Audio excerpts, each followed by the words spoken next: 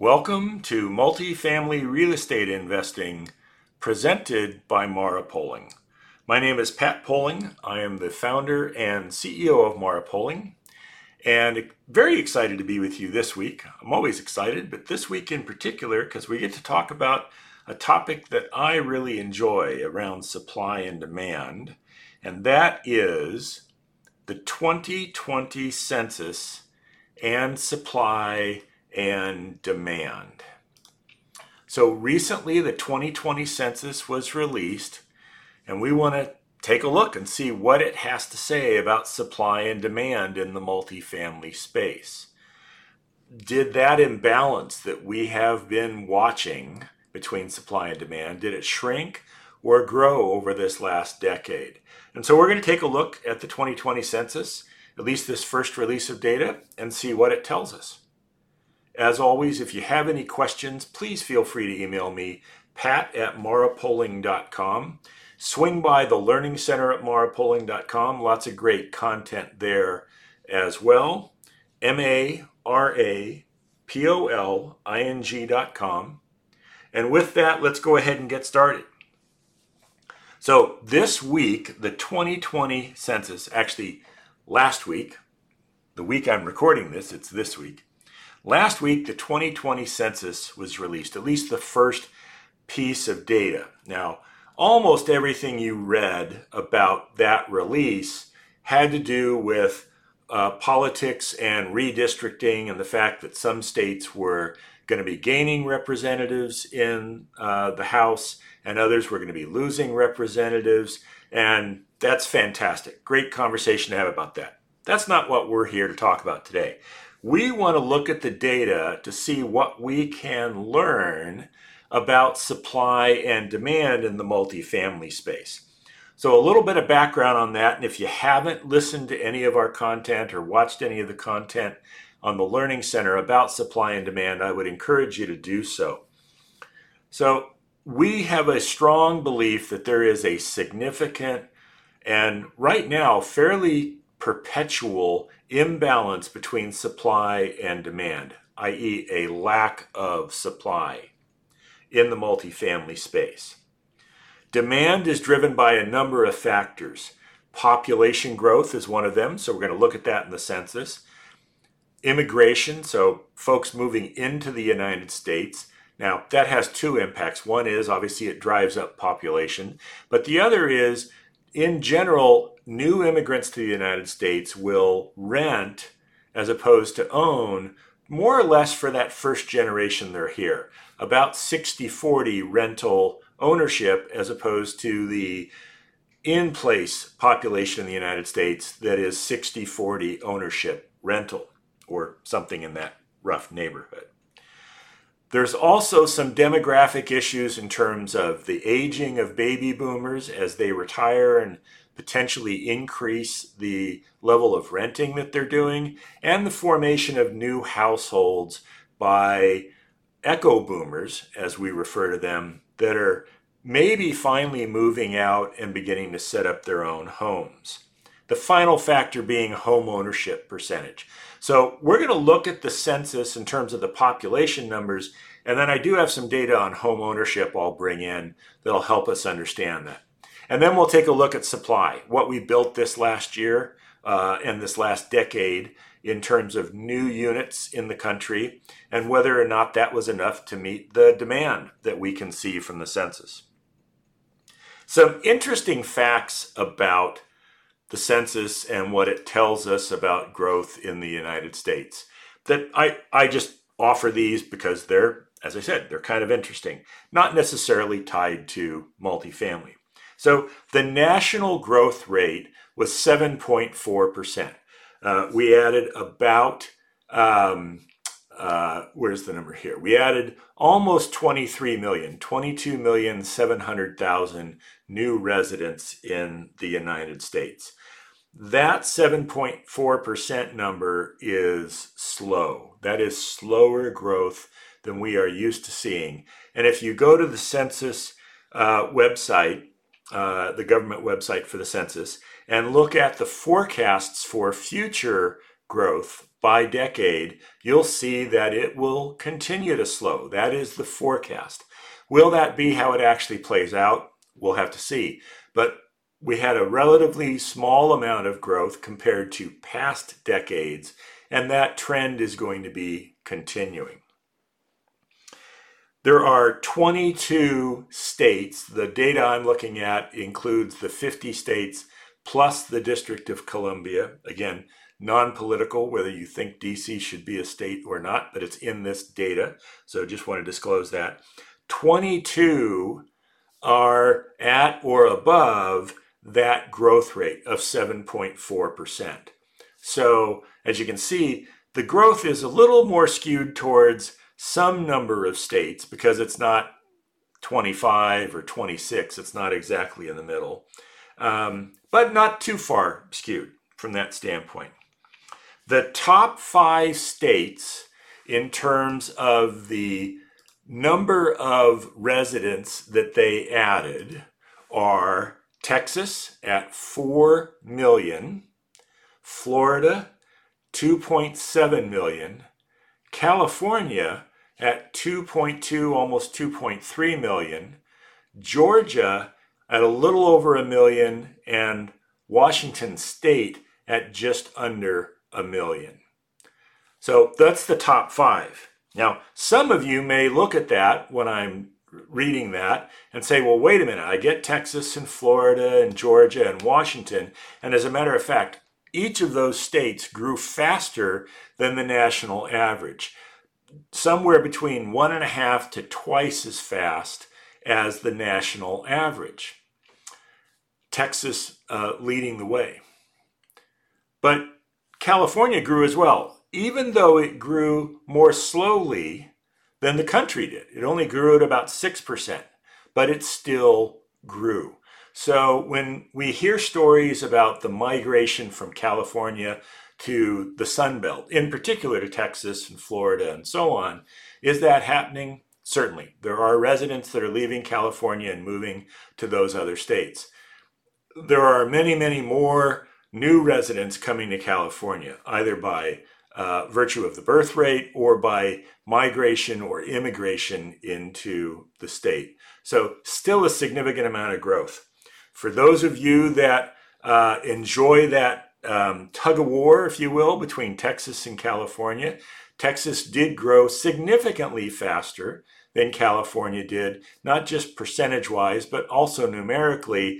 And yes, Texas will catch Florida if this trend continues. It won't be until 2080, but eventually Texas would catch California. California is just an extraordinarily large state.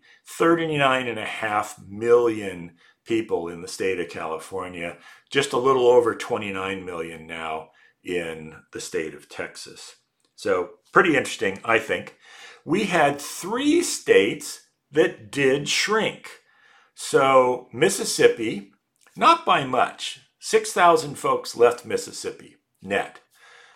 So pretty close to not shrinking, but it did shrink a little bit.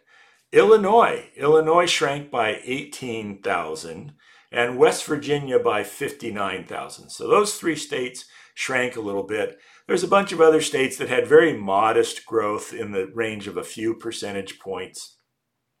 As we said, we talked about the top 5.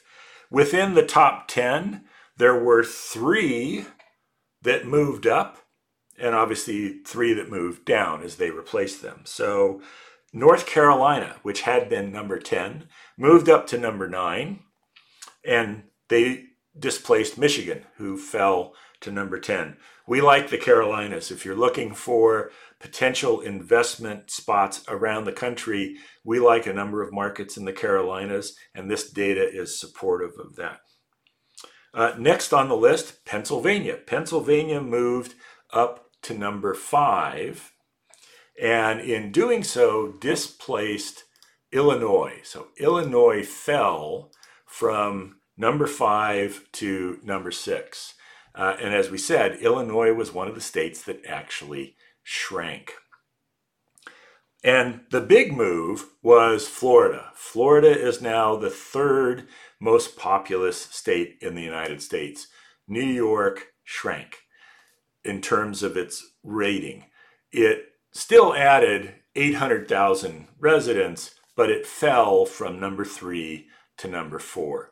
And that's been a fairly consistent story for New York over the last few decades, continuing to grow, but growing more slowly than the rest of the country as it moves down this list. They're ahead of Pennsylvania by a pretty good margin, so probably not going to fall any further, at least not for the next few decades. So there's some interesting data that, like I said, it's just interesting. Okay, now let's talk about multifamily, about the supply and demand impact that we can tease out of this data. So this is at the national level. We don't have enough granularity yet in terms of markets to be able to speak more detailed about this. So we're going to be talking about the national story. As I said, population grew 7.4% or 22.7 million people. Now, in the United States, the average household has 2.53, so 2.5 people in the average household. It would not be surprising to discover that in urban and in particular in rental housing households, that number is a little lower because there's more singles and young couples that rent or retirees that are empty nesters, as opposed to families, in particular large families. Large families are more likely to own a home from that particular standpoint. But we're going to use that national average of 2.53. So based on 2.53 people in an average size household, the United States added almost 9 million households during the last 10 years, from 2010 through 2020. 8,973,000 by the math that we did. So we're going to call that 9 million. Of those 9 million, 65.8% of the entire country has made the decision to own a home. Now, that's actually a recovery from the low that we saw during this decade. So we finished the decade in a stronger position. Not a topic for today, but we could certainly have a discussion about whether or not this is potentially describing a bubble in the housing market. As we move higher and higher, that's a factor that we saw in the 2000s, where we got almost to 70% home ownership. So as I said, topic for another day. Today, we're at 65.8%. So when you apply that percentage, so 65.8 own, the balance rent, that gives us a little over 3, almost 3.1 million new rental households. So that data is part of the supply and demand, right? There's a demand piece we can plug in. 3.1 million new rental households. But we don't want to overlook that home ownership number. That's 65.8%. While it is higher than it was a few years ago, it is lower than it was in 2010. And because it's lower than it was in 2010, that reduction has, over that 10-year time frame, also created new rental households. By our calculation, 1.7 million new rental households because of the reduction in home ownership to 65.8%. So if we take the 3 million and change and add 1.7 million or so, we get 4.8 million new rental households over the last 10 years. Think about that. That's a really amazing number. 480,000 new rental households every year. How much supply did we add to deal with that? So we're not talking about any imbalance that may have existed previously, and there's a lot of data out there that will make the argument that there was anywhere from a around a million unit shortfall to a 3 million unit shortfall. So let's just set that aside. And for this discussion, say there wasn't any shortfall. Just what happened this particular decade? Did we close that gap or did we expand it? So in most years during this last decade, we in fact had fairly robust new construction. The peak would be nationally around 300,000 units. Not every year was that large. And the data, honestly, can be a little challenging to come across because you'll see a number for permits, a number for starts, and a number for completions. And each of those actually gets smaller, right? So there's fewer starts than there are permits, and there's fewer completions than there are starts. But let's use that number of 300,000 a year. That certainly would be the most aggressive number to use. Now, part of what doesn't get reported annually is the number of units that are retired from service. We believe that number conservatively is around 100,000 units a year. And those units would be existing units that are purchased and demolished. The apartment building is torn down and some new use is put in place. It might be a different kind of commercial structure. It could be single family homes. It could be condominiums. It also could be new apartment units. Well, think about that. Those new units are counted in the 300,000. So it's a little odd if we count the new units that are built, but we don't take into account that we took units out. So we believe a more accurate number would be to say that there's about 200,000 net new units every year nationally. Now, I would also add to that a significant percentage of the new construction in the last decade, because of the cost of construction, has been in the Class A space. There has been relatively little Class B, which is the class we like, Class B new development in the last decade, other than that was supported with some sort of government funding, whether it was tax treatment that was provided or actual rental support that was provided in return for making the units affordable or some other factor that went into that. So 200,000 new units a year against 4.8 million, we're a couple million units short. All right, let's say that the data that I'm looking at and some of the assumptions I'm making, let's make some assumptions right now that were not spot on accurate. I'd say that's probably a pretty good assumption. And let's go further and say that I am wrong by a factor of 100%, meaning that I have doubled the actual impact here. We're still talking about falling behind by 1 million units. And until we see, I think, a significant shift in either the construction cost or an increase in the valuations of the existing product such that new construction begins to become viable as a competitor to the existing product, I don't know that we're going to see that gap close based on market conditions. Now, as a society, we could probably do a whole bunch of things to force that gap closed, but that's not what we're discussing today. We're talking about the market forces in a supply-demand environment. So the census says nationally we fell behind. But if you go in and look, I said, for example, there's 3 states that shrank.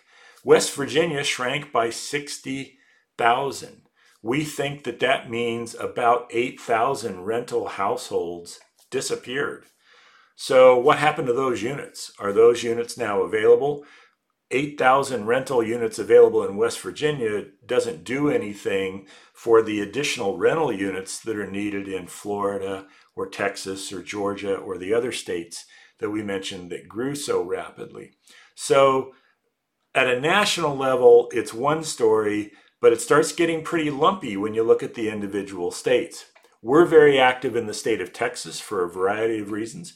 One is because the markets we like in Texas do grow faster than the national average. And so when we look at this data and see that Texas grew to the tune of 4 million new residents in the last 10 years, or 400,000 each and every year, that's pretty great news. Now, Texas was also part of the country that was a hotbed for new construction. So there was a lot of construction that happened in Texas that was able to absorb a great deal of that growth. Again, very focused on Class A, so did not absorb all of it. All right. Bottom line, what does all this mean? Well, it continues to tell us that multifamily real estate has a long runway in front of it in which we're going to have a very favorable supply-demand marketplace. Someday, will that gap close? Sure, we would hope that it would close, right? We want everyone to have a nice home to live in, whether it's rental housing or a home that they own of their own. Just getting it closed, though, doesn't mean that suddenly multifamily will be a bad place to invest. It'll simply mean that it's even more stable than it is today. Today, we have seen and continue to see upward pressure on rents. In particular, when some investment is made to bring an older property, say an 80s vintage property, up to current standards, to bring it up to what a property that's 30 years younger would in fact look like. And that is a core part of our investment thesis. If you're looking at making a multifamily investment, we would encourage you to take a hard look at the Class B space, in particular the Class B space that's got a little age on it. Like we said, 80s would be a nice vintage, and that has the opportunity to add some value to it by making some modest investments. Class B, when you look at this data, is the class that really experiences a lot of the upward pressure in terms of demand from new households, and doesn't see much in the way of new supply because of the cost factors we talked about a moment ago. So I hope you found this interesting. As we go into the future, over the next, I think it will be several months, we will see more data released from the Census Department. And as they do, and we get a chance to drill down to certain markets, we'll come back and revisit this and talk about the markets we like. We'll take a look and see how they performed over the last 10 years. And we'll also take a look at some markets maybe that we, Mara Poling, are not active in, but that we hear a lot about, right? There's a lot of folks that are very interested in some markets out west. There's some markets in Arizona that people like a great deal. Georgia is a marketplace that we're not active in, but we know a lot of investors are active there. Same with Florida. And I already mentioned the Carolinas, which are some markets that we like. So when we get more data, we'll dig in and take a look at those as well and see what we can glean from all that. I hope you found today's session enjoyable. As I said, if you have questions, shoot me an email, pat@marapoling.com. And please join me next week for another episode of Multifamily Real Estate Investing presented by Mara Poling.